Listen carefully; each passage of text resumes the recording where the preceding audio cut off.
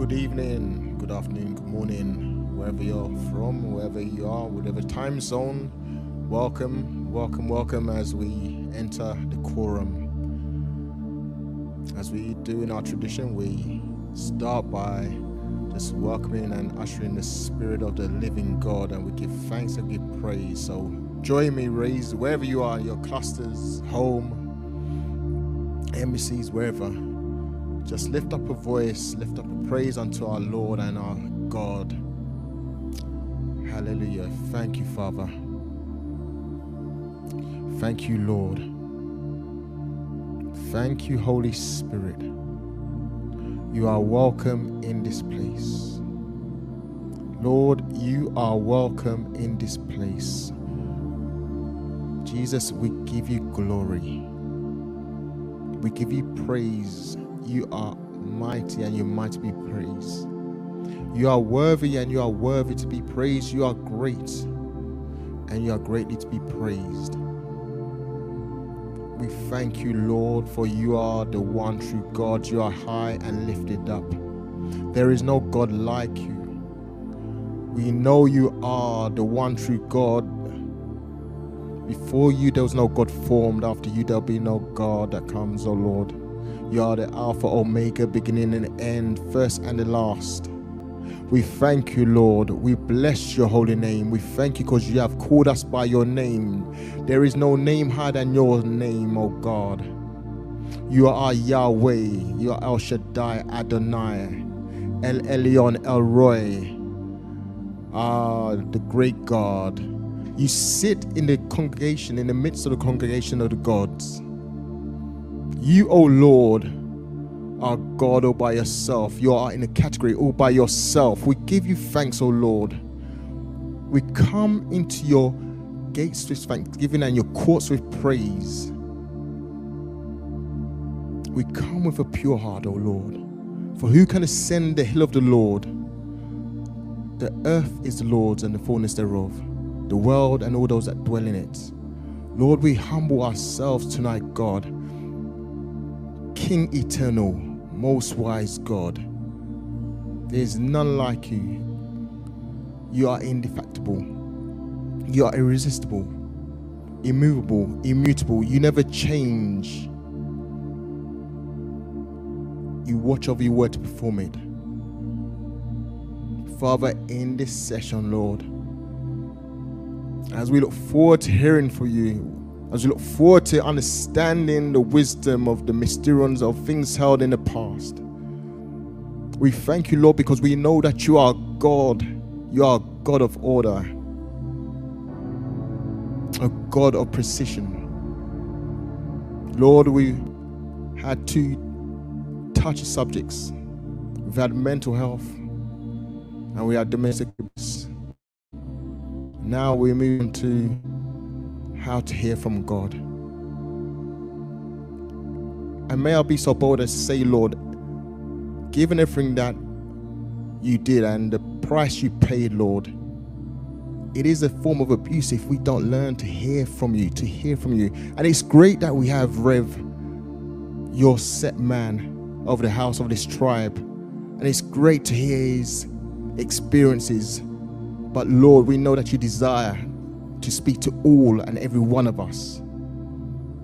Today, oh God, let this be the start of an encounter. Let us prosecute the agenda of heaven. Lord, help us be the messengers on earth. Speak to us. Teach us how to license heaven on earth. Let us be your eyes, your ears, your mouth. Father, speak to us. We are your end time armies.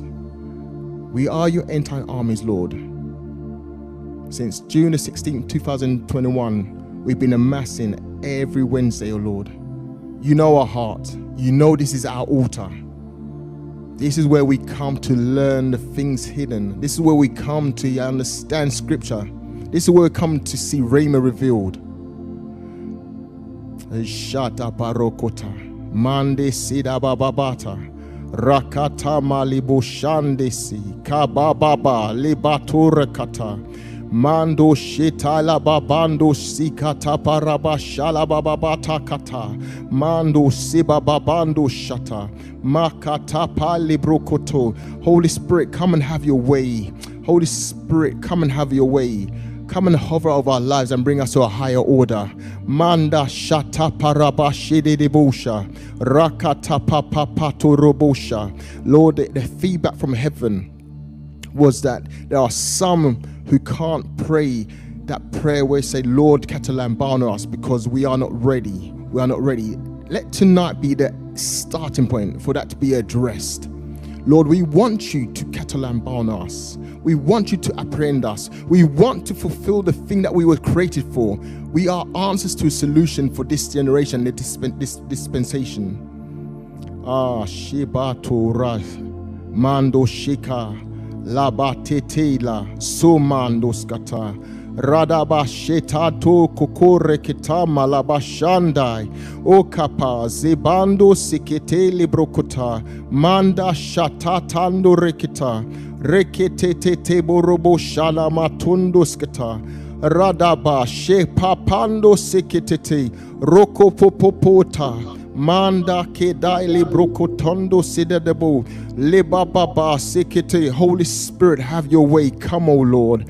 Come and take your place. Reveal Jesus to us, O Lord. Reveal Jesus. Manda shekete telebrokoto. For those of us who are ankle deep, Lord, take us further into the Spirit. Let it be knee deep. For those of us that are knee deep, Lord, take us further. Let it be waist deep. For those who are waist deep, take us further. Let it be up to our necks. And for those who know you that level, Lord, take them further. Take them to where light dwells. You said, do you know where light dwells, Lord? This is a time and season, Lord. Let us have a revelation, the deep dimensions of the Spirit, things hidden for. Lord, if the seraphims, those that guard the throne of God, can say, holy, holy, holy is the Lord God Almighty, who is, who was, and is to come. They never see your end and never see your beginning, Lord. How much more us, earthen vessels, Lord? Reveal yourself, oh God. Let us know you. Let us understand the different dimensions and ways you talk to us. Father, we bless your holy name. We bless your holy name in Jesus' name. Amen.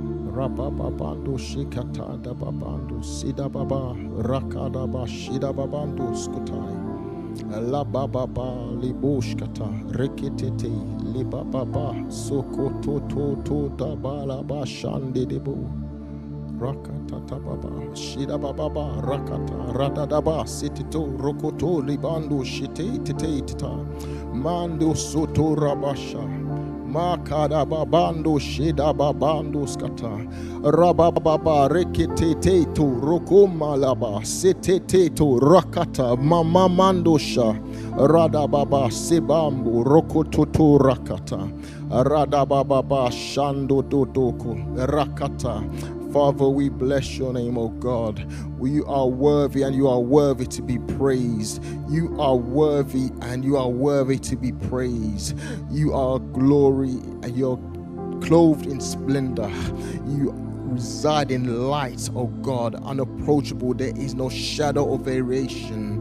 Matailaba, Rakata, Rodoskata, Manda sekete librada bashanda radababa sekete lababando shede kuta makada baraba shande de rototondo skatai manda rabando skatai lebababando sekala bababa ragada basha maka ikoroboshketai letatando shabababa sokoro kota mande setete lobrokotando shandirebo radababa shataparabakata rakata mokototonde libradaba shande de reka lebrokota makata parabasha Radababa soto rabadede de bosh. La baba seketeta. Roko baba rekatama lobokotai. Zeda baba lebatata rokota.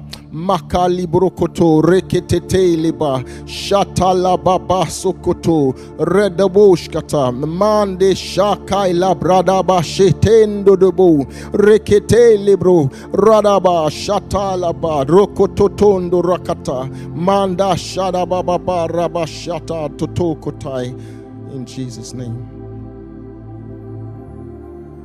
And Father, we give you glory tonight. Thank you for your presence. Thank you for your goodness. Thank you for your dealings with us. Thank you for the word that you are about to unveil.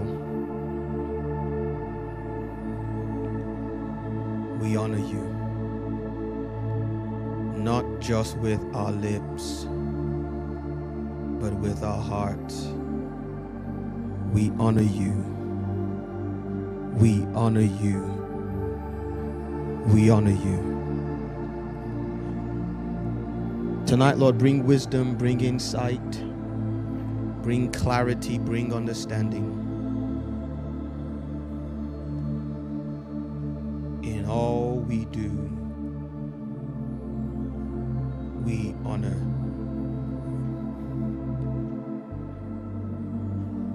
Activate someone's faculties of hearing from you tonight.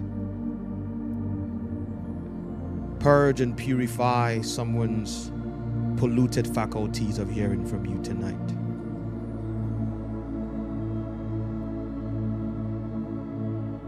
Let the desire of Moses come to pass, that all God's people be prophetic. We thank you. We bless you. We worship and adore you. In the precious name of Jesus. Somebody put those hands together for the Lord this evening. Welcome everybody to the Quorum on a Wednesday. We can bring that down a little bit. It is not just any Wednesday, it is a special Wednesday because we are now knee-deep in our Pentecost consecration journey. Here at Kingdom Culture Movement, we call them consecration journeys. You may call them fasting and prayer seasons. And we tie at least each of the three major feasts of the Lord. In addition to others, we do about 5 or 6 a year. But Passover, Pentecost, and Atonement, we definitely do one in each of the three. This month, interestingly, is a very interesting month. It so happened to be the month of my birth. Make of that what you want, and we can take that completely off Tony. Also, if I'm not mistaken, from the 7th of June till the 14th of June, somewhere around the world, someone in Kingdom Culture was born on each day from the 7th to the 18th. So as a family, this is the royal birth month, if we may say so ourselves. Yeah, somebody squeezing their face. Tony, you were born a month too late. Sorry. But one of the interesting things about this month is, we talked before about the fact that while the Gregorian calendar and the modern world count months by the solar calendar, which is January, February, March, April, May, June, that the Hebrew culture and most of the cultures of the world in the Far East or the Middle East at that time counted months according to the lunar cycle. And so the Hebrew month, in fact, the word month in the Hebrew, Kodesh, literally means moon. And so for the Hebrew and for the Bible culture, a month began with a new moon. Now, once in a while, those two calendars kind of overlap, and this is interesting because this month, the new moon that began the new Hebrew month, the month Sivan, showed up at half past noon on the 30th of May. And of course, we know that the 1st of June is the Gregorian new month.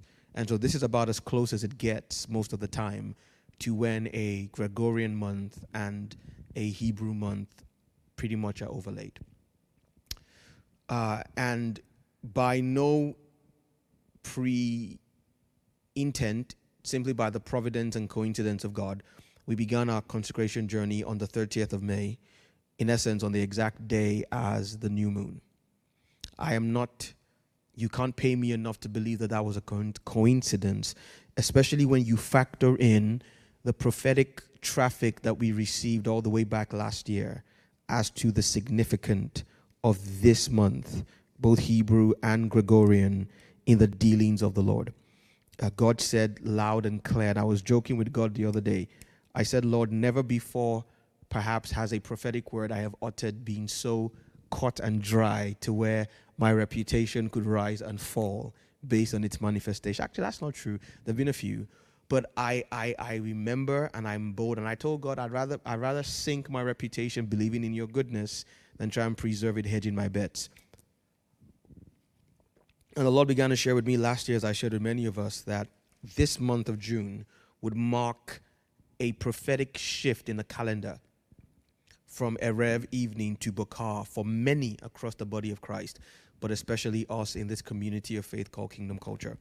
And that starting from this month, over the next few months, God is going to begin to lay a foundation for a decade of emergence and manifestation. And I, for one, cannot tell you how much excitement I feel in my spirit. Where's my stylus? Okay, there it is. How much excitement I feel in my spirit. I know that I know that I know. I am beyond reasoning out of this knowledge that God is beginning the process of shifting several of us into the fullness of his inheritance for us. And we've been praying into it every day since Monday. If you are watching right now, today we are broadcasting on 2 different YouTube channels. One is the Prayer Culture Apostolic Hub. The other one is the Kingdom Culture channel, because all week we've been praying for the consecration journey on the Apostolic Hub, Prayer Culture Apostolic Hub channel, and we didn't want anybody there to wonder where we were. But we've been praying every day, 6:30 in the morning, 12 noon in the afternoon, 7 p.m. in the evening, all UK times. And on Tuesday and Friday, so just yesterday we were there for the first one, and on Friday for the press at 11 p.m. UK time. The energy is lit. I mean, there is a flow of just, I don't know how to explain it, divine energy. Because the time to favor Zion, the set time, has come. And the Bible says that we must ask for rain, Tony, in the time of the latter rain. And so we are asking for rain, and the rain is already beginning to fall. As we prayed this morning, God is about to do things that will make some of us weep for joy and say, this joy is too much. And perhaps, again, it was not planned when God laid this on my heart. We were going to do this last month, and then at the last minute, we felt the urge to go with the mental health series first. But here we are starting the mini-series on how to hear God in the month of Bokar. Who would have thought? Because, and hear me by the Spirit, I have learned over the course of my walk with the Lord that perhaps the number one ingredient in the fulfillment of divine destiny is the ability and the practice of the discipline to hear in the voice of the Lord. In fact, I shared with you a few months ago my approach to discipleship apostolically. Once you get a person saved, the first thing you want to do is teach them how to connect with God for themselves. Everything else will flow. If you can teach a man or a woman how to come to the Lord and receive insight and revelation, but also rebuke, correction, and guidance from him, 90% of everything else you want to teach him will flow naturally. And it is one of the travesties of our generation, hear me, that we have presented a gospel and a potential faith in the Lord that is prosecutable, devoid of having regular, intimate fellowship and communication with him. The average evangelical Christian knows the phrase by now that we don't have a religion, right? We have a relationship. So what good is a relationship, Tony, if you can't talk or relate with the person you have a relationship with?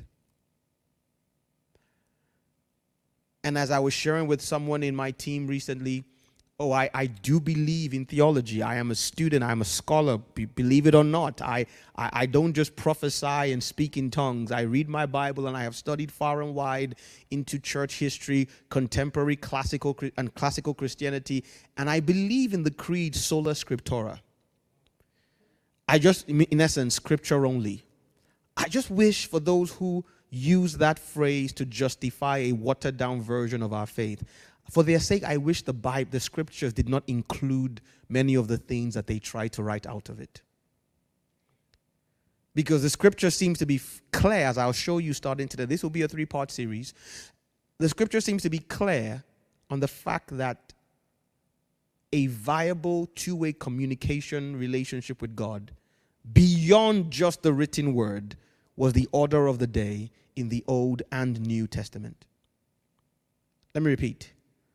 The Bible is full of examples of men and women who walked with God and heard his voice, not just by reading what existed of the Bible in their day. I want to repeat that. The Bible, you get it, Tony. The Bible is full of a plethora of examples of men and women who could communicate with God in other ways but just reading what existed of Scripture in their day. Because by definition, the entire Bible did not exist in the days of the Bible. Because what we read as the Bible today was written by and was the history of men and women who lived before it was written. But even the parts of Scripture that existed at certain points in Scripture were not the sum total of how men and women communicated with God. And so the creed, sola scriptura, in essence, God cannot talk to you any other way but the Bible, is not biblical according to the Bible itself. Can I get a witness, somebody? We'll also deal with the myth about the emotional fallacy called peace in discerning. That's my favorite. That's the favorite ox I want to go this week or this series. Some of you will never use that phrase again, except you're using it the biblical way. And so, by the grace of God, my desire or my agenda in this series is to establish a few things. Number one, a clear script. You can write this down if you want. And Chrissy, if anybody, I'm not sure if you are with me online, but if you are, you can help me out, or anybody else. What we want to accomplish by this series. Number one, a clear scriptural basis for the fact that every believer should and must be able to hear from God themselves. I want you to have no doubt that it is the biblical birthright and, may I say, requirement that every child of God be able to communicate with their Father and their God. That's number one. That establish a biblical case for the fact that every believer should and must be able to communicate with God. Number two, establish the biblical patterns and ways that a believer, thank you, Chrissy, can and should communicate with God. If we establish it's biblical, then let's establish from the Bible what are the prescribed ways in which that should happen. Number three, deal with the myths and errors that have crept into the body of Christ that surround the topic or the area of hearing the voice of God, or hearing or being able to communicate with God. Number four, build a desire and a passion in you that cannot be quenched. Oh, I've been told to slow down. Okay. So, Chrissy, let me know what you want me to repeat. Sorry, I was just carried away by the flow. Number three again. Tony, what was number three? Deal with myths, errors, and misconceptions that have been handed down over successive generations that have corrupted our understanding of how and the entire topic of hearing God and communicating with Him. Number 4, what was number 4, Tony? Build a desire, a passion. So now that we've established the biblicality of it, I want you to leave this series obsessed in a godly way with being able to communicate with God.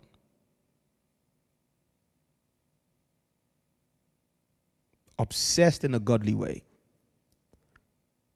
I want you to go past the point where anybody can talk you out of it with enticing words of religion. If they don't want to hear God, if they don't want to pay the price to hear God, if they're okay living a so-called Christian life without the ability to connect with the God of their faith, that's their problem. But I want you to leave these series with nobody ever being able to convince you or placate you with a watered-down version of your faith where you cannot communicate with the God of your faith. That was number 4. Oh, you want number 4 again? Let me repeat. With a passion and a godly obsession to be able to communicate with Him that no one can take away from you by religious argument. Did you get that? And number 5, and this will, as we go in the series, part 2 and part 3, we'll do more of this. I want to activate in you that faculty. I humbly believe that one of the callings and the offices I've been called to walk in by the Lord is that of the prophet. And with that office comes an ability to activate prophetic faculties in others who have a viable relationship and covenant with the Lord.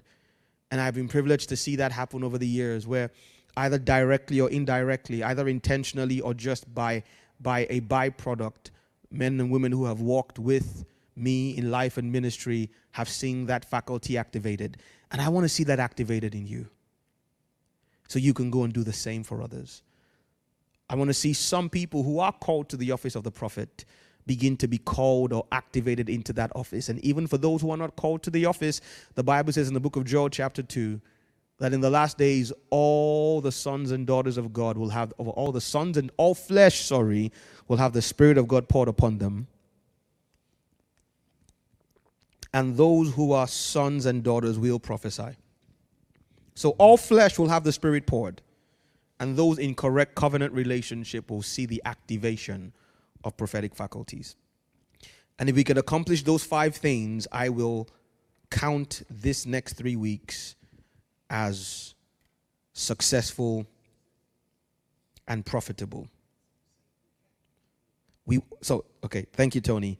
When we do achieve those 5 things, I will count these 3 weeks that are about to ensue as successful and profitable. And the people of God said, Amen. All right, get your Bibles out with me tonight. And as usual, even though I like to quote and unquote mock those who abuse that Latin phrase, you know that I do believe in sola scriptura. And so everything that we do in this series, like every other one, will be tied to Scripture, that your faith may rest not in the enticing words of a man's wisdom, but in the manifestation of the Spirit and power. If you wonder why I keep adjusting my hat, the more weight you lose, the less your hat fits. So I think I need a new set of hats. I need to change not just my body wardrobe, but my headgear wardrobe, because they all be spinning around now because the head is a bit slimmer. And yes, the Bible does say that anybody who doesn't take care of the temple of God, God will judge. And your body is His temple, so look after it.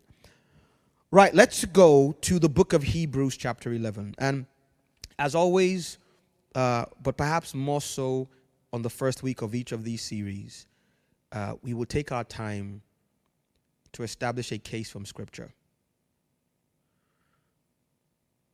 having established the foundations of that case, we can begin to move more quickly. But for those of you for whom this is not new, at the beginning of every quorum series, there's some of you who are not in doubt about the very foundations of the scriptural case, who may be like, let's go quickly.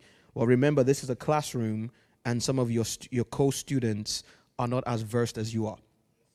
So let's take our time to move at a pace that everybody can track with. And then when we all have a clear, common foundation, then we can take our flight and begin to soar. Hebrews chapter 1. This is, hear me, an epistle. Remember, when we read the Bible, you must understand it was written thousands of years ago to people with a culture that are thousands of miles from you.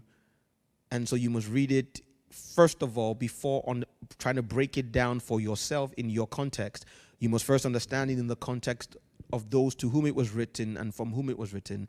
But secondly, remember, the Bible is not homogeneous. Every part of the Bible cannot be read or understood the same way as every other part of the Bible. And so this is an epistle. Someone say an epistle. It is a letter written from an apostle to a church that he, while did not plant in this case, felt an apostolic burden for. Secondly, these are all Christians, you must understand, because it's written to a church. Thirdly, these are Hebrew Christians. These are men and women who have both a Judaistic legacy and a Christian or Christocentric legacy. The book of Hebrews, in my opinion, is the richest epistle because Paul is writing to people who get the shadow and the reality.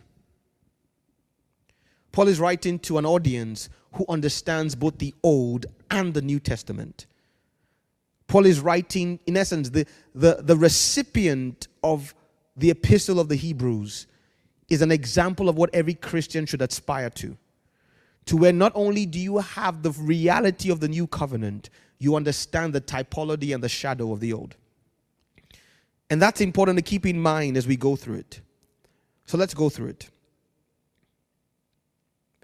God, who has at sundry times, the word sundry means several, and in diverse manners, it means several different, spake in time past unto the fathers by the prophet. Sundry times, diverse manners. Somebody say sundry times. You could say that in the comment section. Somebody say diverse manners. In essence, this is not a God who has a speech impediment. No, you can laugh, Tony. It's all right. This is not a God with a speech impediment. This is not a dumb and deaf God. This is not a God whose tongue is tied. And this is not a God who is shy about expressing himself. He at sundry times, several times, and diverse manners. Now, we're going to deal with that next week about the diverse manners, because when we start to deal with how he talks or how we must hear him, it gets a bit interesting. But for today, let it suffice to know that he at sundry times and in diverse manners spoke in time past. That is important because when he was speaking in time past, there was no salvation, there was no Holy Spirit, there was no contract with the believer to be reestablished in the hierarchy of God's dealings with man as his image.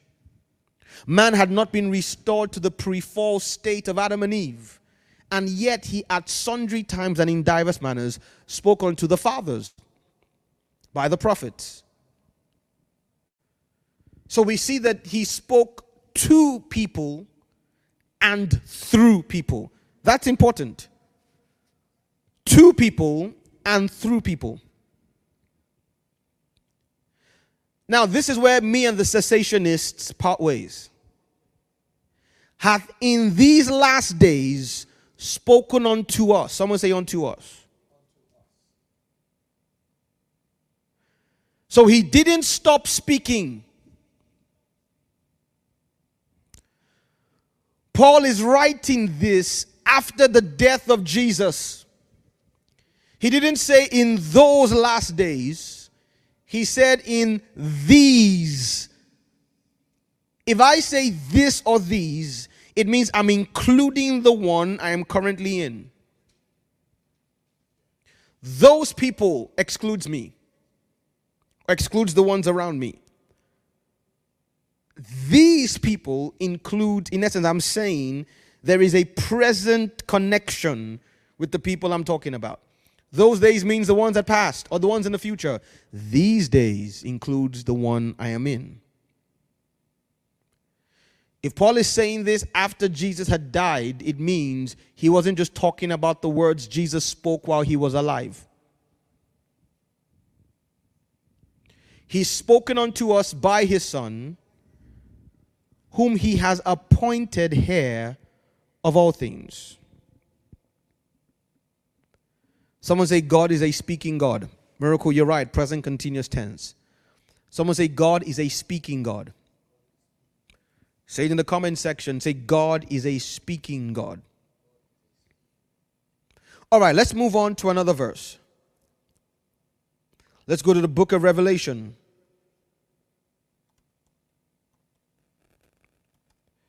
Thank you, Holy Ghost. You know, I just love the Lord when he begins to talk. Sometimes I be having conversations on the pulpit with him. It's interesting. Holy Spirit, you're just amazing. You're the real MVP. 1 Timothy chapter 1. Oh, sorry. Let's put this on the screen. 1 Timothy chapter 1. Just enjoying a conversation with my elder brother. Ura sekunande.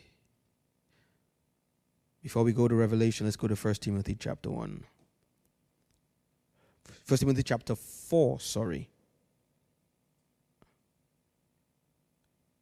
Verse 1.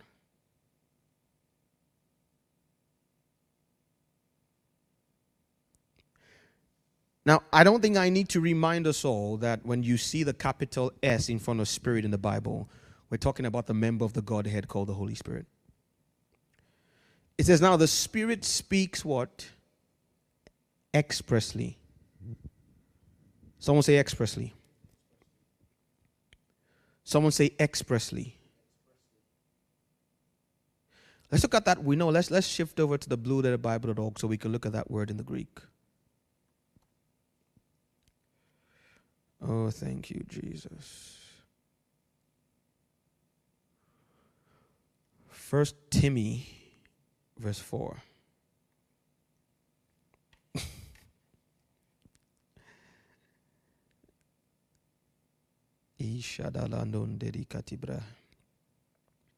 Right. Let's look at the word expressly.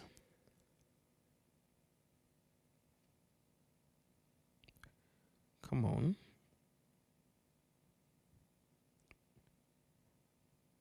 There we go. It's the word rhetos, from which you get the English word rhetoric. Rhetos means expressly or in express words. An adverb from a derivative of that word 4483, we'll look at that in a second. It means outspokenly or distinctly. Someone say outspokenly or distinctly. In essence, one, he's not shy, and secondly, he doesn't leave what he's saying, except in very rare cases, to ambiguity. The root word is the word rheo, which means to pour forth. Someone say to pour forth, to utter, to gush. Are you getting this?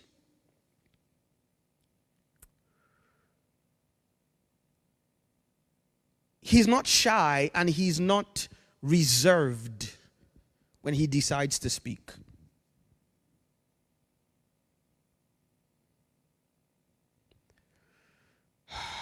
Limara kunanana.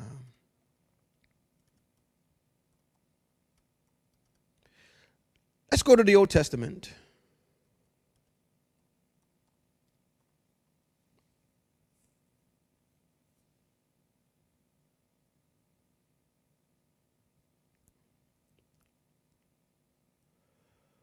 Whew. Thank you, Holy Spirit.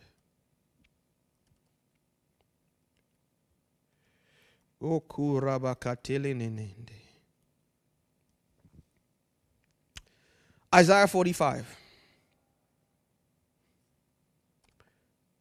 Isaiah 45.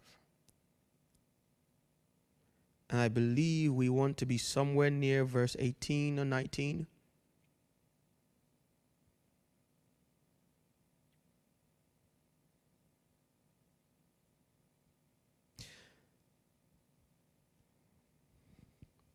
And now I have taught and I believe and I agree, don't get me wrong, I'm not being contradicting here. As we see actually a few verses before, if I'm not mistaken, it's this chapter, yes, that God says he is a God that hides himself. Isaiah 45:15. True. Nowhere does it say he's a God who hides his voice. It is himself. In essence, he puts himself behind a veil to make it clear who is worthy of an audience with him, by who is ready to pursue him. He withdrew from Hezekiah to show what was in his heart. Having found him, the Bible does not teach anywhere that for those who pursue and find him, that he's interested in hiding his voice. Verse 45:19. I have not spoken in secret in a dark place of the earth. I said not unto the seed of Jacob, seek me in vain. I, the Lord, speak righteousness. I declare things that are right. Somebody say Bible. Somebody say Bible. Let's go to Numbers chapter 12.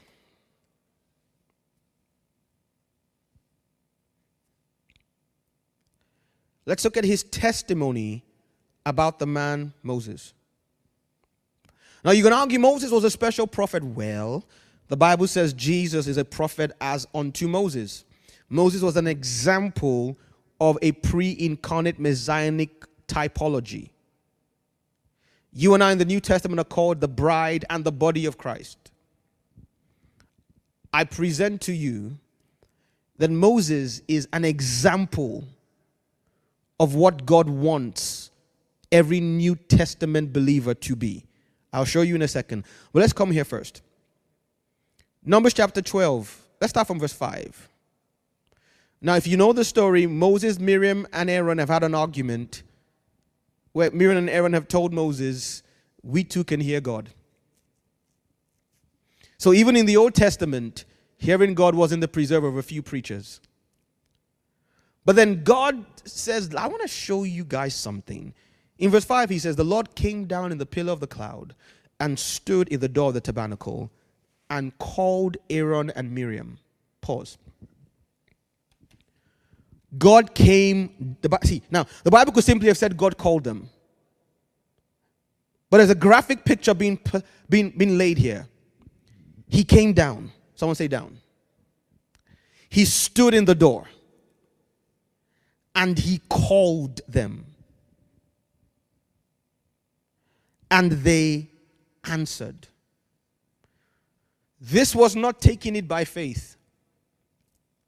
He then said, hear now my words.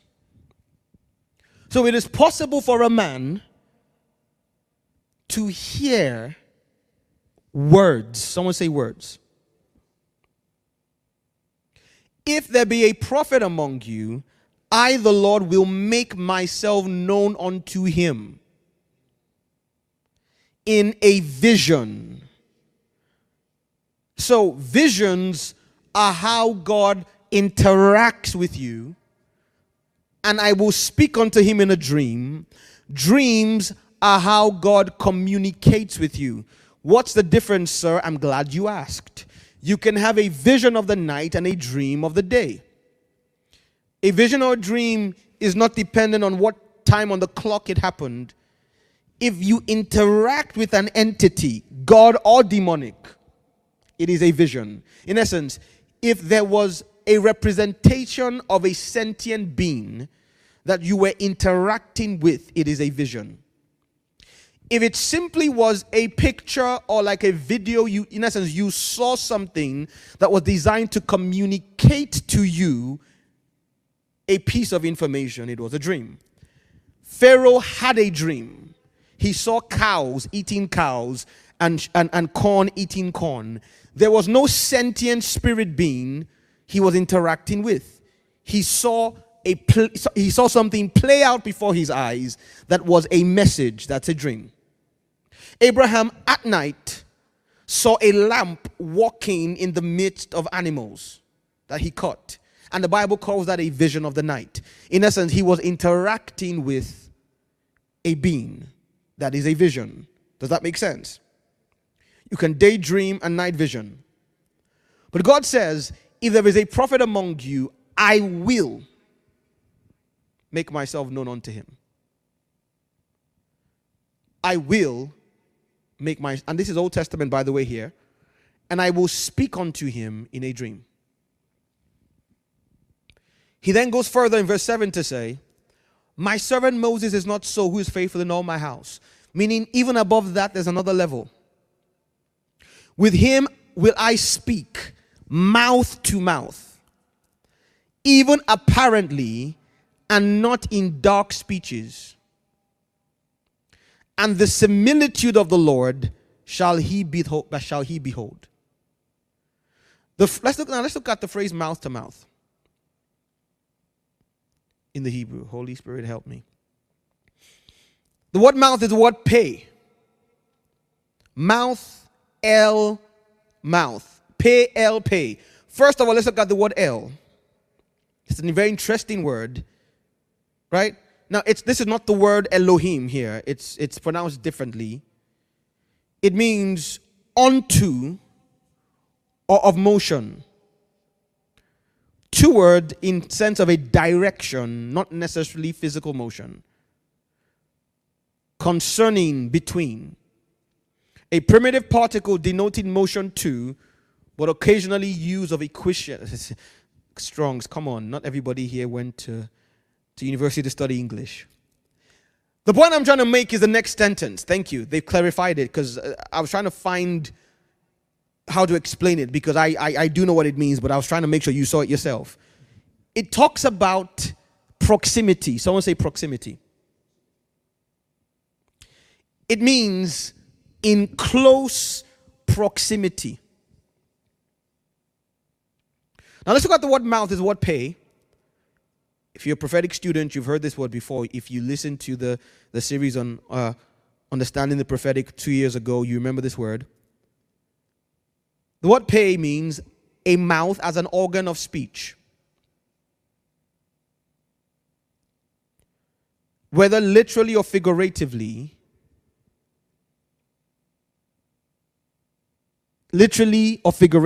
referring to, let's summarize this, the organ of speech. Now, I would have said, if I was the writer of Numbers, that God spoke to Moses mouth to ear. That would seem to make sense, right? But the Bible says mouth to mouth. It means there was a two-way conversation going on.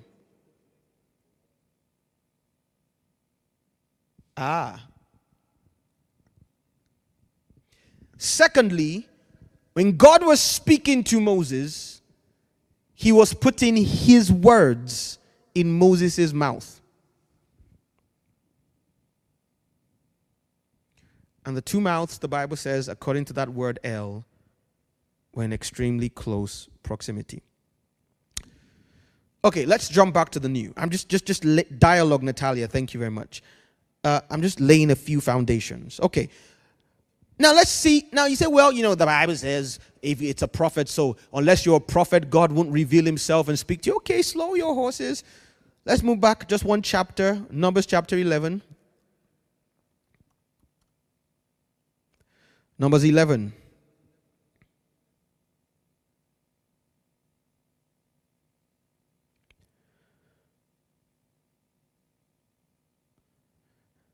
Now, God tells Moses to anoint certain people to bear the burden with him.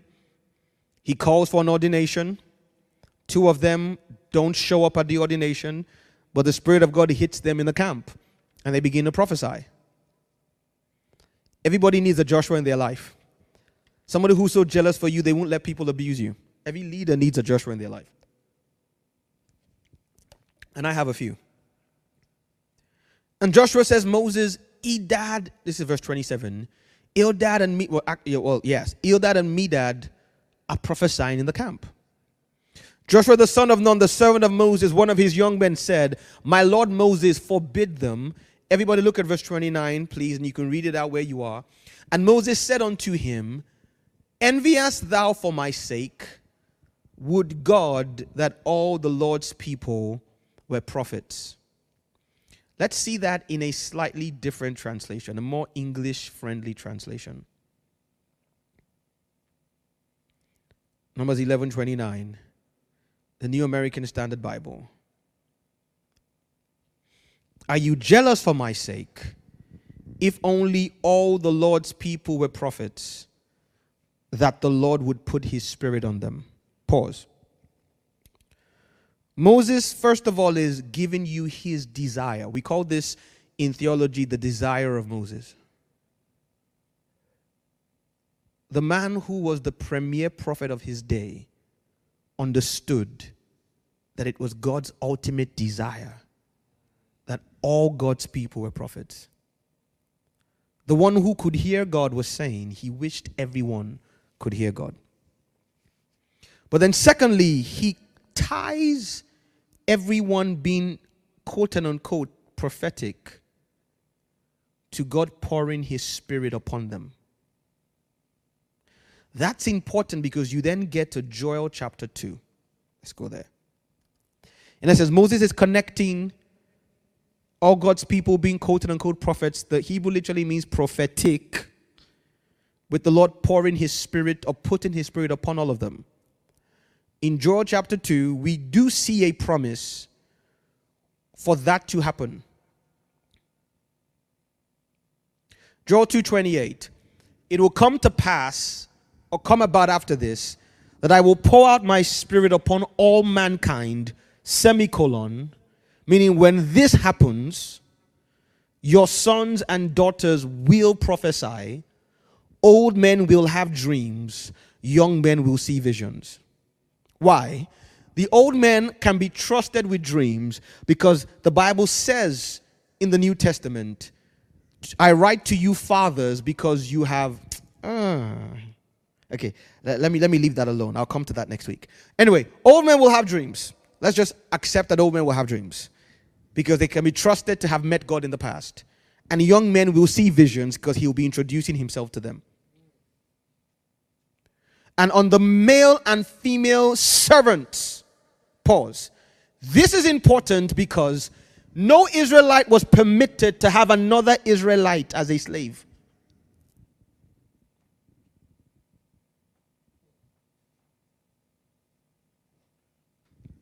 No Israelite was permitted to hold another Israelite into service or bonded in perpetuity.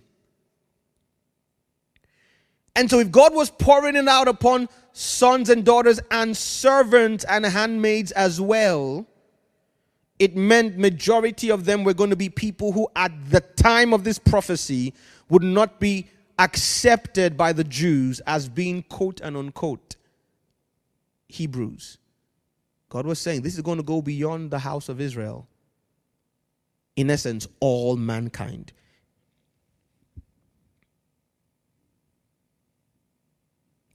Are you with me?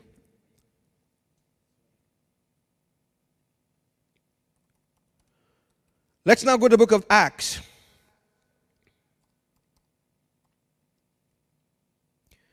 Acts chapter 2. Let's see what Peter has to say about Joel chapter 2. So Acts chapter 2, let's start from let's see now, this is the day of Pentecost, and this is a great time because this is the week of Pentecost we are in right now, hence the Pentecost consecration journey. So this is a great time to key into this. And Peter standing up with the 11. Now this is after the Holy Spirit was poured out. Christ had died and resurrected, and the Holy Ghost had been poured out. In essence, this satisfies even the most strict criteria for what any scholar would refer to as the New Testament. Christ has lived and died, been buried and resurrected, ascended on high, and the Holy Spirit has been poured out. This is as new as the New Testament gets. Peter, standing up with the 11, lifted up his voice and said unto them, Ye men of Judea, and all that dwell at Jerusalem, be this known unto you, and hearken to my words. For these are not drunken as you suppose, seeing it, but it is the third hour of the third hour of the day. But this is that. Somebody say, this is that. So Peter said, as at 50 days after Jesus died and resurrected, that Joel's prophecy was fulfilled. It shall come to pass in the last days, says God, I will pour out of my spirit upon all flesh, and your sons and daughters shall prophesy, and your young men shall see visions, and your old men shall dream dreams. And on the servants and handmaids I will pour out. Now pause. Notice here he now says, on my servants and handmaids I will pour out in those days of my spirit, and they shall prophesy. If you tie Acts 2, Joel 2, and Numbers 11, it's clear. And then Numbers 12, that every person who has access to the outpouring of the Spirit in salvation has access to the faculty of the prophetic. Are you with me? Let's take it a step deeper. John 12. John chapter 12. Chapter 10, sorry, not 12, 10. Let's see what Jesus has to say about this, shall we?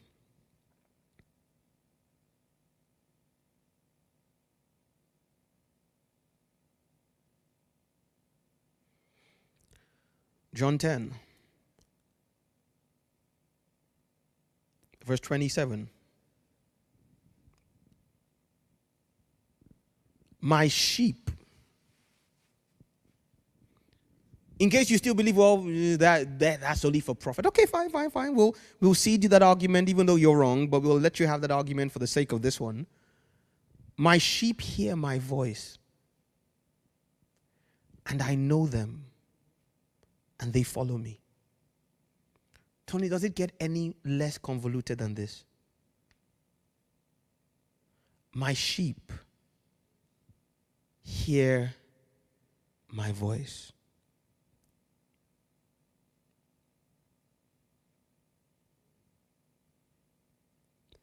My sheep hear my voice. When I read this verse this way 2 decades ago, Tony, it created a violent rebellion in me.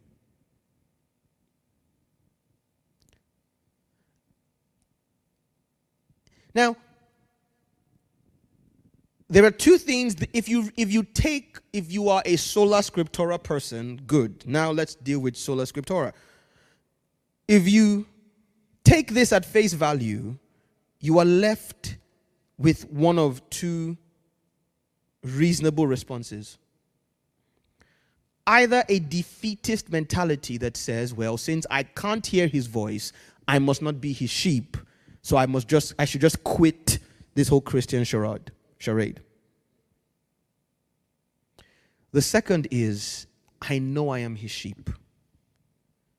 So I am upset, angry, and cheated that I don't seem to be able to hear his voice. I propose to you the correct one is the second.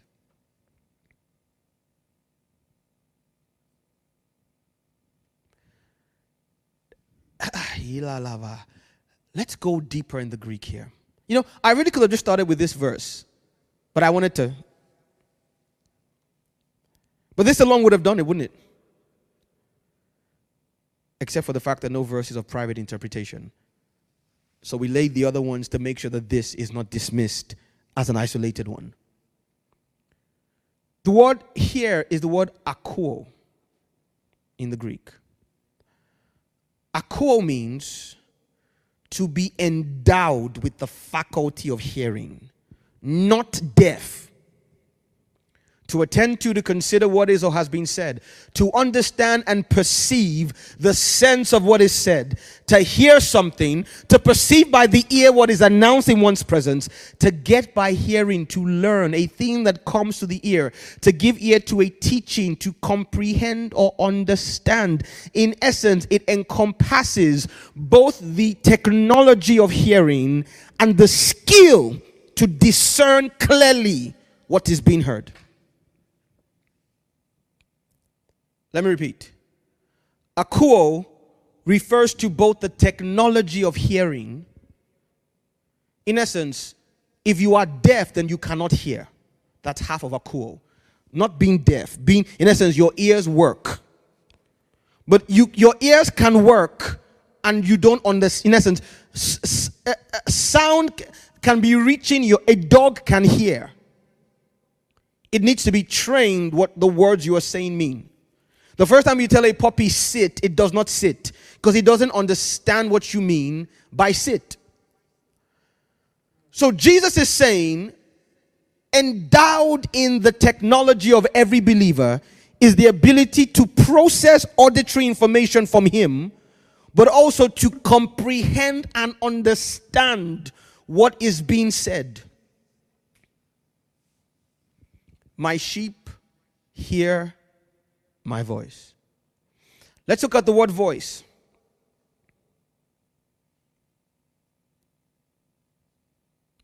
Thank you, Holy Spirit. It's the word phone. Are the keys on? Good. Just checking because I thought maybe I'm hearing the melody of angels because I'm hearing something. I just wanted to be sure that it wasn't okay because I'm hearing a very interesting musical progression. Now, phone means, for which you get the word phone. Francophone means French speaking. Anglophone, English speaking. Telephone, what you use to talk to people. Does that make sense? Phone, voice, sound, noise abroad. A sound, a tone. A voice, the sound of uttered words. A language or a tongue. Now, the definition, through the idea of disclosure, a tone or by implication an address, a saying or a language. Again, the same way akouo is in two parts. The ability to process auditory information, but also the ability to discern what is being said. Phone also is in two parts. Naomi, I'm a try, ma'am. I'm a try, daughter. Phone is also in two parts. It means the ability to make a sound, but also the intelligence of what is being said. So Jesus is saying, if you are my sheep, there is wired into you the technology to receive auditory input from the spirit realm, but also to clearly discern what is being said, because I will be speaking, both making a sound, but also passing clearly unambiguous information. So if Yeshua is your shepherd, it means he will be speaking. As we saw expressly, the Spirit speaks expressly. In essence, the speaking will not be rationed, and it will not be obscure what is being said. It is the right and ability, the latent ability, it must be developed of every believer to not just be able to connect and communicate with God, but to be able to break it down clearly. Someone say clearly. Meaning, don't be satisfied just to be able to hear God every once in a while. there should be no issue of frequency. But then secondly, don't be satisfied with having, like the man who Jesus healed from blindness. He said, I see men as trees. Now, if you've been blind, being able to see men as trees is a great achievement, isn't it? Jesus says, no, come back. We want it to be clear. Someone say clear. Unambiguous. Now let's move forward. Now that we have hopefully established, and I could go on. I could go on. Actually, let me give you one more.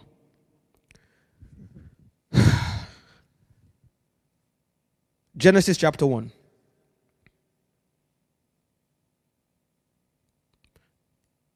I don't think anything gets any more foundational than Genesis chapter 1. Right?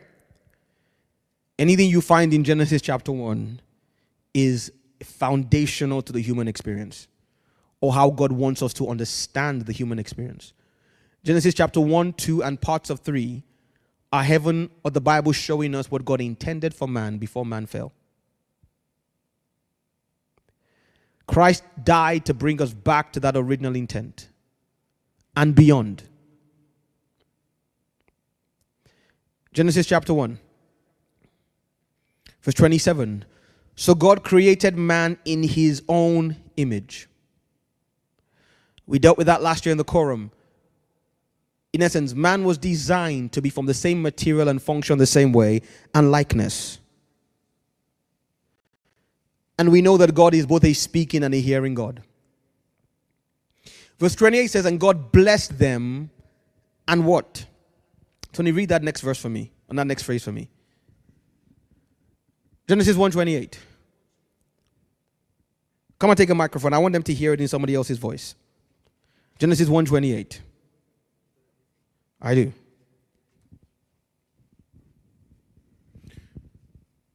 And God blessed them, and God said unto them, be fruitful. God, thank you, sir.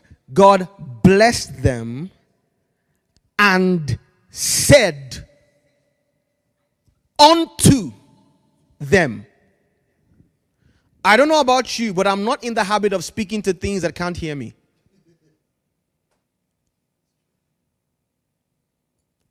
God said unto them. Now, what he said is important, but for the purpose of this teaching, is not as important as just understanding that he said unto them. Then in verse 29, he said, behold, I have given you. So he's talking to them, right? And then we get to Genesis chapter 2. Let's look at Genesis chapter 2 again. Let's move over to Genesis chapter 2. Help me, Holy Ghost. Help me, help me, help me, help me, help me. Genesis chapter 2.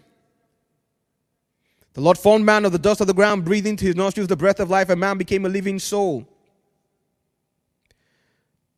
There was a specific, I don't know if it's the Darby Bible or the Douay-Rheims Bible. One of them says another speaking spirit in the class of God, but we digress. And then in verse 15, God took the man, put him in the Garden of Eden to dress it and to keep it. And in verse 16, and the Lord God commanded. Now, commanded the man, saying. Someone say saying. Now, this was God's will before sin messed it up.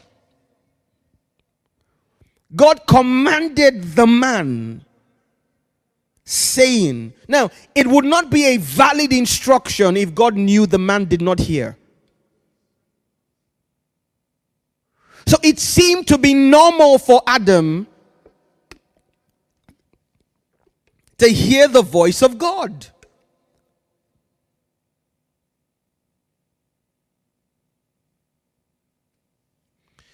Let's go to Genesis chapter 3.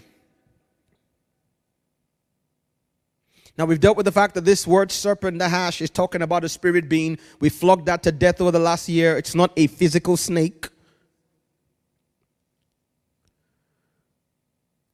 This spirit being spoke to Eve.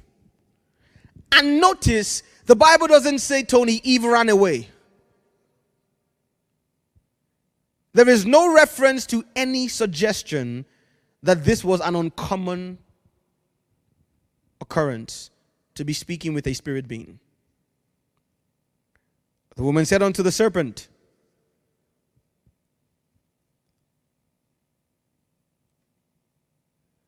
now, the serpent asks a question.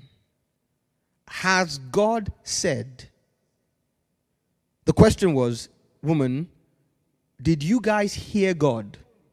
Did God talk to you? And the woman answers in the affirmative.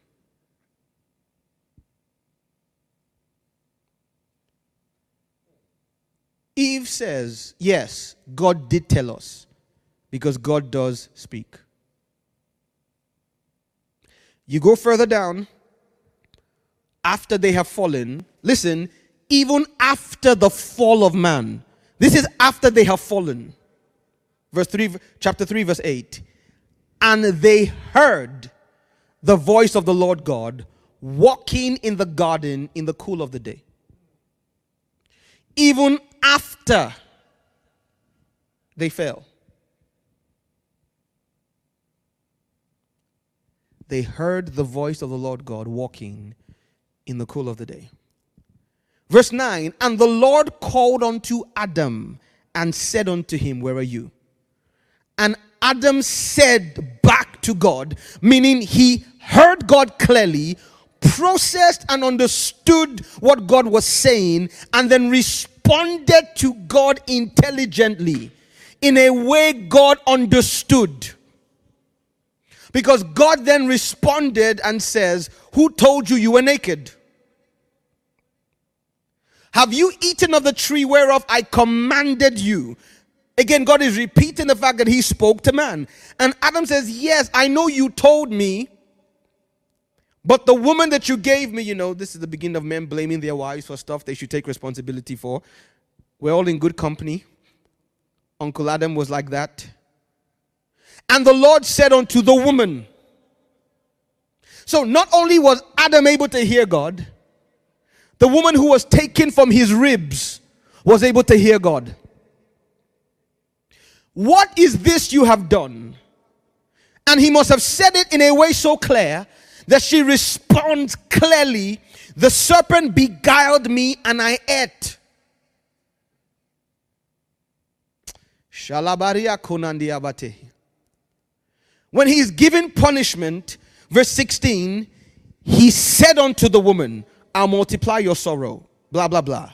Verse 17, he said unto Adam, because you have hearkened to the voice of your wife. Someone say clear communication. And then verse 22, he said, behold the man, meaning he was talking to entities who were not Adam and Eve. And the Bible uses the same language to speak about how God spoke to humanity, about how he's speaking to members of the non-human race. Verse 23, therefore the Lord sent him forth from the garden, meaning he told Adam, leave this place. And Adam understood it clearly enough to go. There is nothing ambiguous about this communication, is there? Ma'am, you're right, Padge. It wasn't peace Adam was feeling. There was a clear voice. Now, Shay, we're going to come to that next week. But yes, God does speak to people who can't hear him, because it's one thing for God to speak and another thing for us to hear. But we'll deal with that next week. There's always one student in every class who's ahead of the class, and that's you, Shay. Congratulations. So obviously, God stopped talking with Adam and Eve when they fell. Well, in Genesis 4, Adam knew Eve, his wife, and she conceived and bare a son. Then she bare Abel. Listen, in the process of time, it came to pass that Cain brought Abel the fruit of the ground. So Cain brought of the fruit of the ground an offering to God, and Abel brought of the firstlings of his flock. Listen, and the Lord had respect unto Abel and his offering, but unto Cain and his offering he had no respect. However, God showed the respect. It was in a language clear enough for Cain to know God had rejected his sacrifice. Cain knew that God had accepted Abel's sacrifice and had rejected Cain's. It was clear.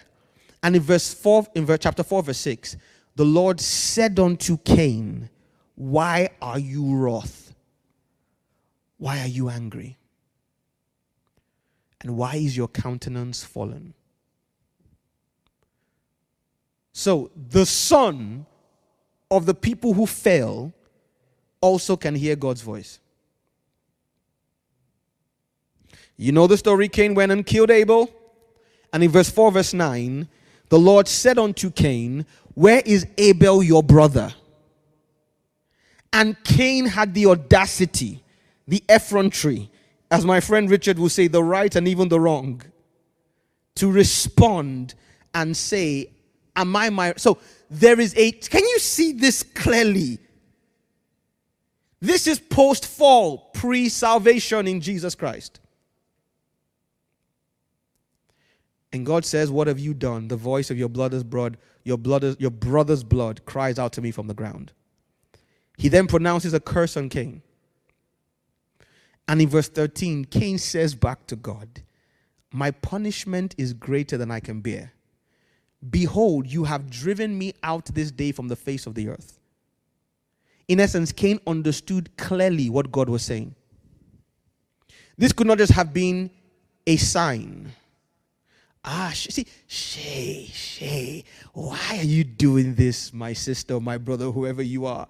Shay, slow down. That's next week. You're right. Spirits don't speak English or French, as you've heard me say several times. So we must understand how to speak their language. True, you're right.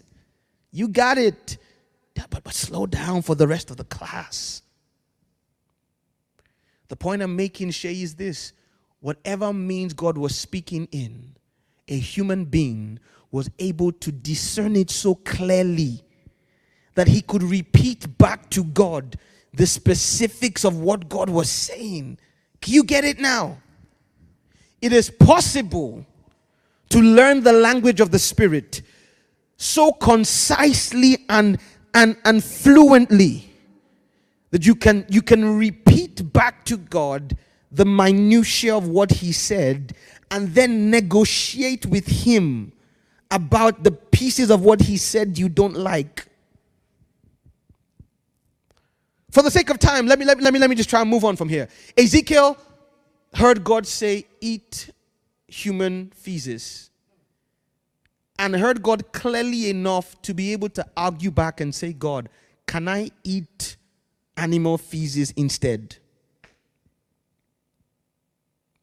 Isaiah heard God clearly enough to know that God was asking him to walk around naked.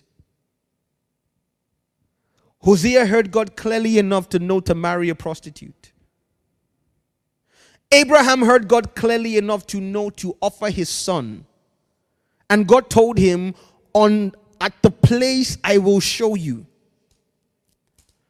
The Old Testament is littered with examples of men who had conversations with God that were so detailed that seemingly trivial pieces of information were included. Abimelech, a pagan king, was told, the reason your family is in trouble is the woman you took. Take her back to her husband. He's a prophet. He will pray for you. In the New Testament, God speaks to a man called Ananias and says, go to the street called Straight. There is a man there called Saul who is waiting for you. Ananias says, God, this is the book of Acts. Let's go there. I'm trying to run, but like I told you, I need to break this down from scripture at the foundation. No one can leave tonight with an argument about this. Let's come to the book of Acts. Acts chapter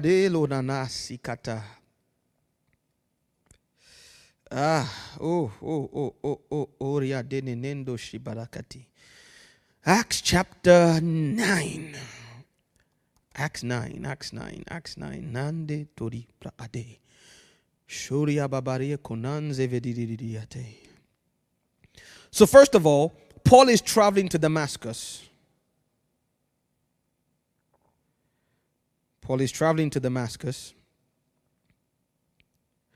And the Bible says, suddenly there shined around about him a light from heaven. He fell to the earth and heard a voice saying unto him, Saul, Saul, why are you persecuting me? Someone say he heard. Someone say he heard.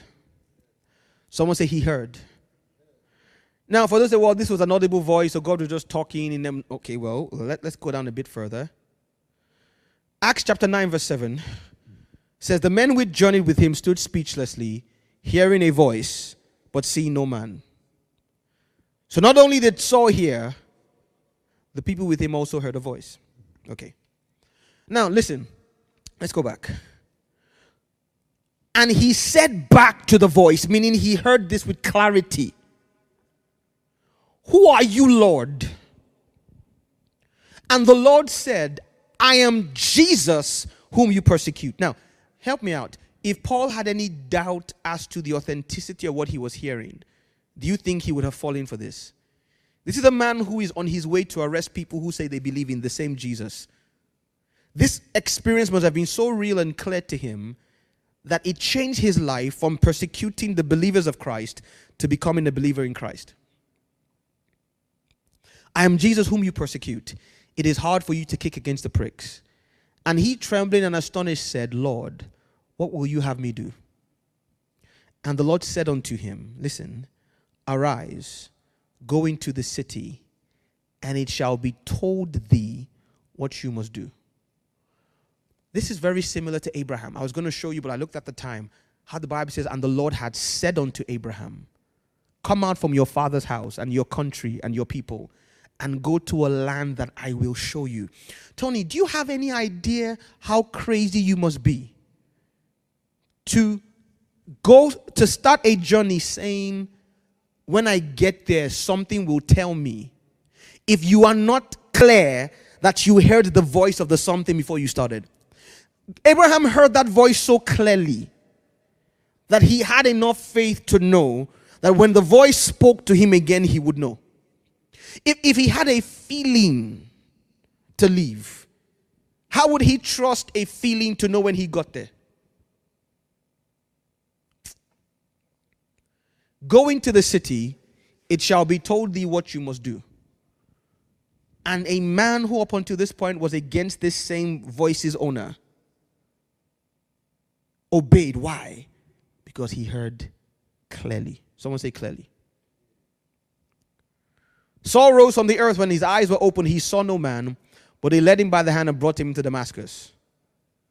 Notice, he didn't tell them to bring him to Damascus. You know why? The Bible says they heard a voice. The men with him heard the voice saying, go into the city. He was 3 days without sight, and he fasted for 3 days. Now we're going to get to this in week 3.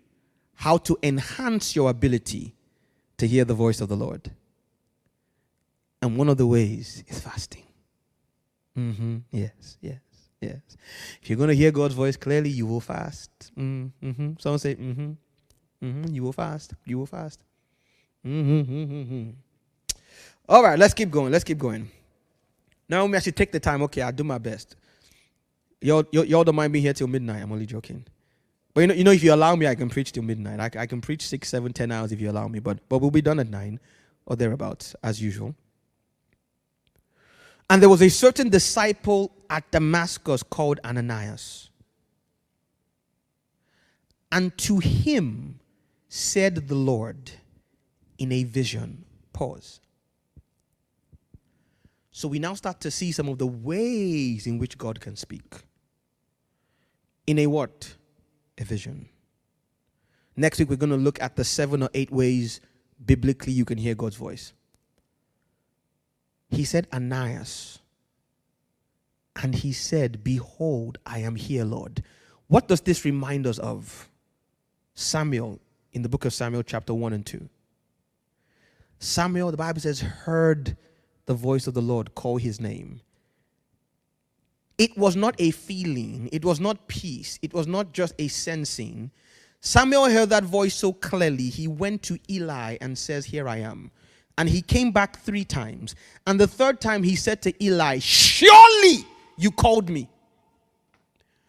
Maybe I was dreaming the first time. Maybe I had too much pizza the second time. But this third time, I heard that voice so clearly. And it sounded like your voice that I know you called me. And Eli said, okay, you're not just hearing things. The only person who could have spoken to you with my voice must be the Lord. We see the same here with Ananias. Pad surely. The same thing with Ananias. I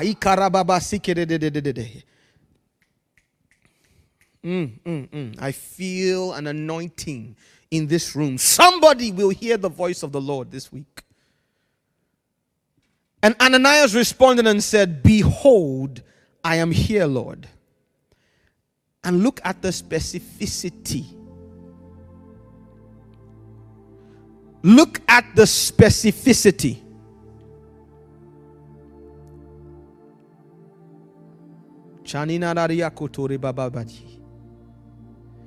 Look at the clarity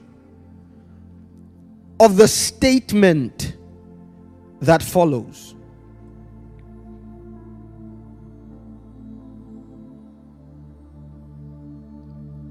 Look at the clarity of the statement that follows. Someone say arise. Someone say arise. Doesn't this sound interestingly like the word of the Lord in this season? Arise.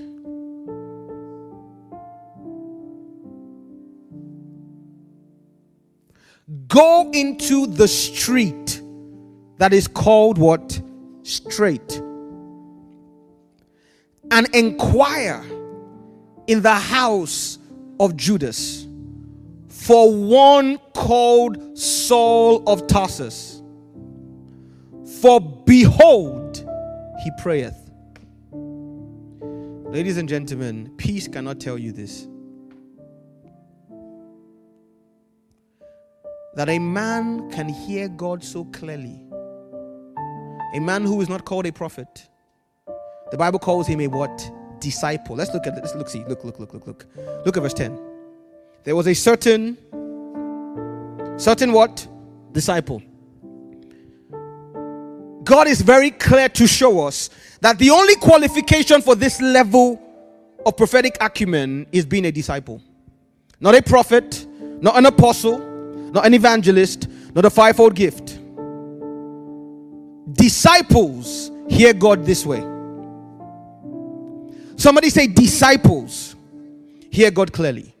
Jesus said, my sheep, not my shepherds, not my pastors, not my bishops. My sheep hear my voice.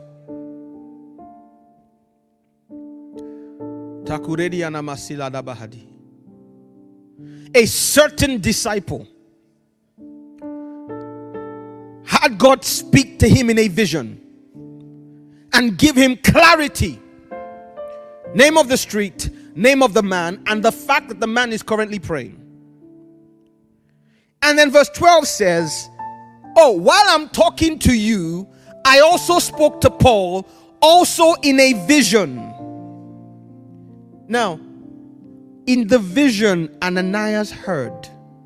In Paul's vision, he saw. You see that there are diverse manners. We started with Hebrews 1. God can speak in diverse manners. So, God told Paul via a picture. But it was clear. It was a man, not a woman. The man's name was Ananias. And the man laid his hands on him. Now Paul is a brand new believer. In fact, Paul's not even a believer yet. The more mature disciple has more than just vision. He hears words. Because Paul saw this, Ananias, you must duplicate exactly what Paul saw. Ananias then answers in the vision. So this is not just a picture. It is an interactive one. Ananias responds back to God and says, I have heard many things about this man. How much evil he's done, and he came here to arrest us. I ain't doing this, Lord. Like Jonah, I am not preaching to Nineveh. I want them to die. The Assyrians have been horrible to my people. And the Lord said unto him, go your way, for he is a chosen vessel, listen, to bear my name before the Gentiles and kings. Verse 16. For I will show him how great things he must suffer. In essence, this guy is going to be able to speak to me so clearly that I will even inform him of the trouble he will see in his future. This was a brand new believer and a disciple. No bishops or prophets in this picture. Naomi, you got it. There is no partiality in who can hear God. So Shay, to answer your question, this is one of the ways that spirits speak, even though they don't speak English. One of the ways. Visions and dreams. But there's 6 or 7 others. We'll look at that next week.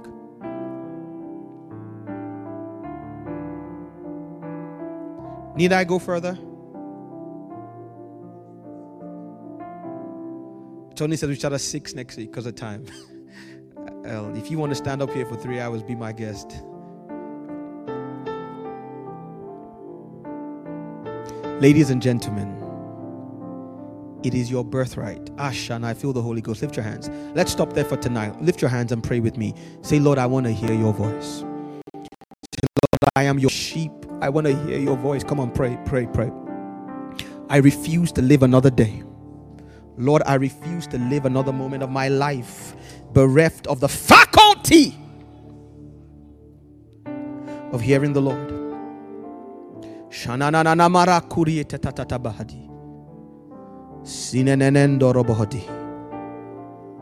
Pray, pray, pray. Lord, in this season of Bokar, activate the faculties of my receptors in the spirit, that I may be able to communicate with you as the men of your word and church history did. As the patriarch Moses prayed, that all God's people, not some, Father, activate my faculties. How does a man hear God say that the month of June specifically will be a transition month into Bokar?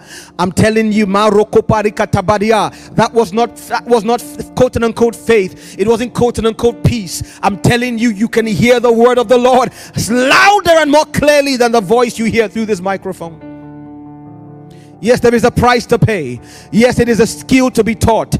Yes, it is a consecration level that must be maintained. But it is possible. It is latent in the technology of every disciple of God.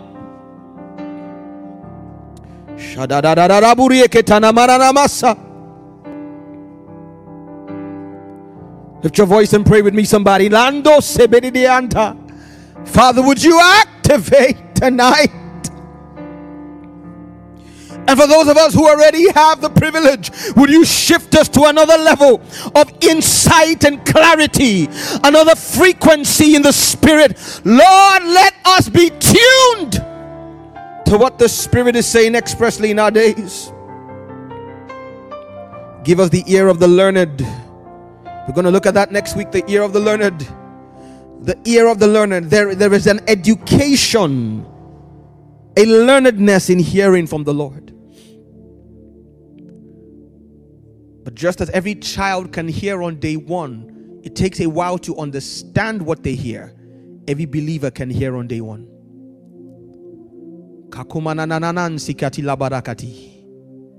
In fact, one of the tests performed for a child is the ability to hear. Science tells us children cry when they're born for 3 reasons: the sudden change in temperature, the sudden change in light, and the sudden change in volume.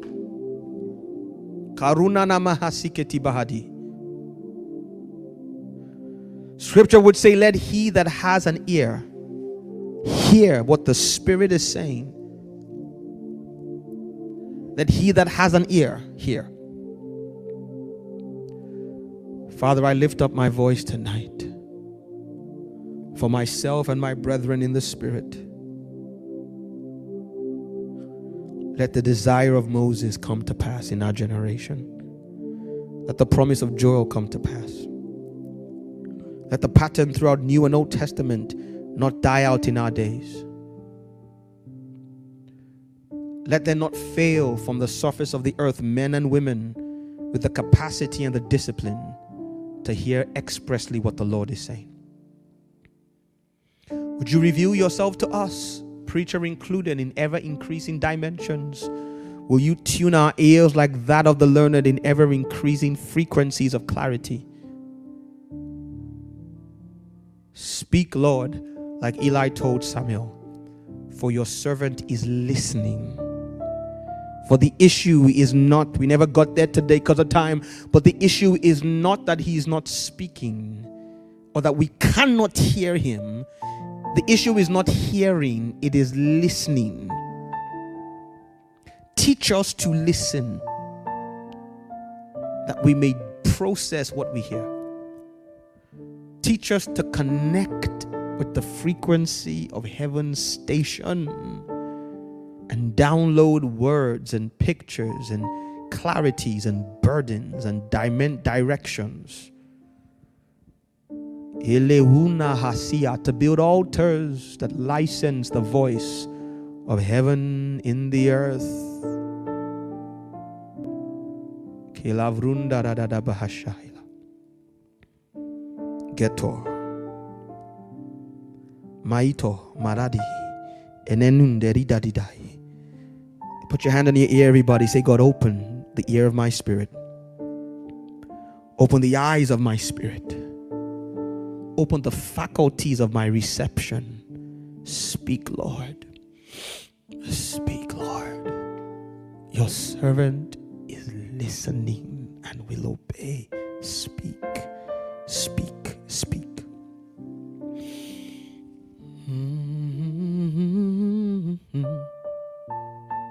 Speak. Ishadai lahunana mahasadai. Speak, speak. Raise a generation. The Bible says, blessed are the people that hear the joyful sound. Blessed are the people that hear the joyful sound. Shinalano sata. Kilano rokoto toto. Imanandiridi shadahada.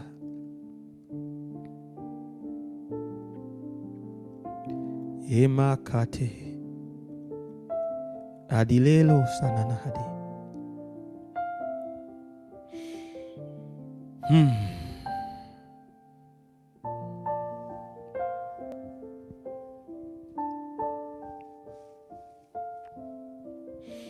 John 8:47 says, blessed, or whoever, is of God, hears the word of God. Not the graphe, the logos, the person. We are of you. In this season, we will hear Yeshua. We give you thanks and praise. In Jesus' name. Somebody put those hands together for a worthy God tonight. Put those hands together for a worthy God tonight.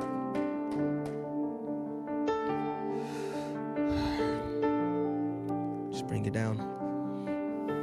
Not completely, just very low. So we're back next week at the Quorum for part 2. When among other things, we begin to talk about the 7 or 8 ways that God speaks. And of those 8 ways, 7 of them are ways that every spirit speaks. There's only one that is bespoke to the King Spirit. For those of you who don't know, that's why we're broadcasting on 2 different channels for the Quorum tonight. We are now almost in the middle of a 7-day consecration journey for Pentecost, the brightness of our rising. We started on Monday. We finish on Sunday. Every day at 12 noon in the afternoon and 7 p.m. in the evening, we gather to pray. Today is the quorum, but every other day, rather than teaching, we're praying. We prayed on Monday and Tuesday night. We'll be praying tomorrow and Friday night. And on Fridays and Tuesdays as normal, but also specially for every consecration journey, we come also at 11 p.m. for 2 hours to press. The last consecration journey, this was a miracle and deliverance service.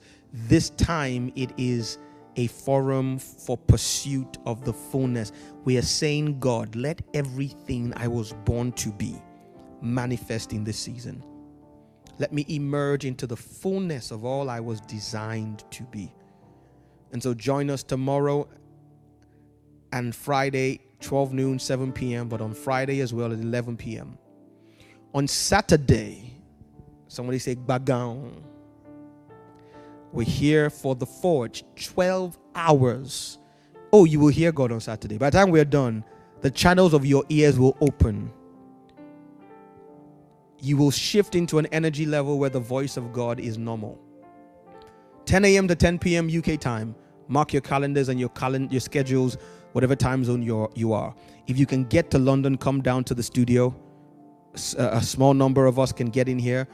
But everybody else, even if you can't get here, you join us online.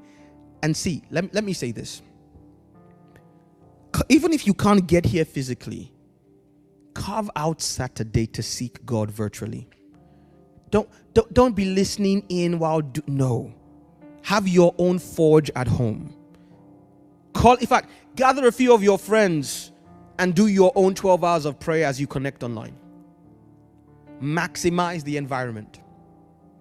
And of course, on Sunday for the General Assembly at 3 p.m., that should say till 6:30, we're here as well as we bring the consecration journey to a close. If you want to give a tithe and offering, if you support Kingdom Culture in any way, you're one of our financial partners. If you want to give to anything we do, the Prayer Culture Apostolic Hub, the Pastoral Support Fund, our orphanage in Kenya, and soon to be in northern Nigeria, any of the things we do, or you just want to give a gift to what we're doing here in the kingdom, our media outreach, the details are on your screen. I guarantee you this is good ground. May I crack a joke and say, hear the voice of the Lord as he asks you to consider how to partner with what we are doing. It's been amazing to spend time with you in God's presence. Next week we come back for part 2 on how to hear God. Let someone know. Share this video with someone. Take it upon yourself. The Bible says God gave the word. Great was the company that published it. Take it upon yourself to broadcast what God is doing here at the Quorum and at Kingdom Culture as a whole. To the ends of the earth, hear the undiluted word and counsel of God. In our season of Bukhar, let's take advantage of an open heaven and trust God to amplify his voice through us. See everybody tomorrow. And remember, we're fasting and praying, so as usual, stay off unnecessary dopamine stimulation, conversation, entertainment, TV, all those things. Take time to seek God and press into him till he makes himself known.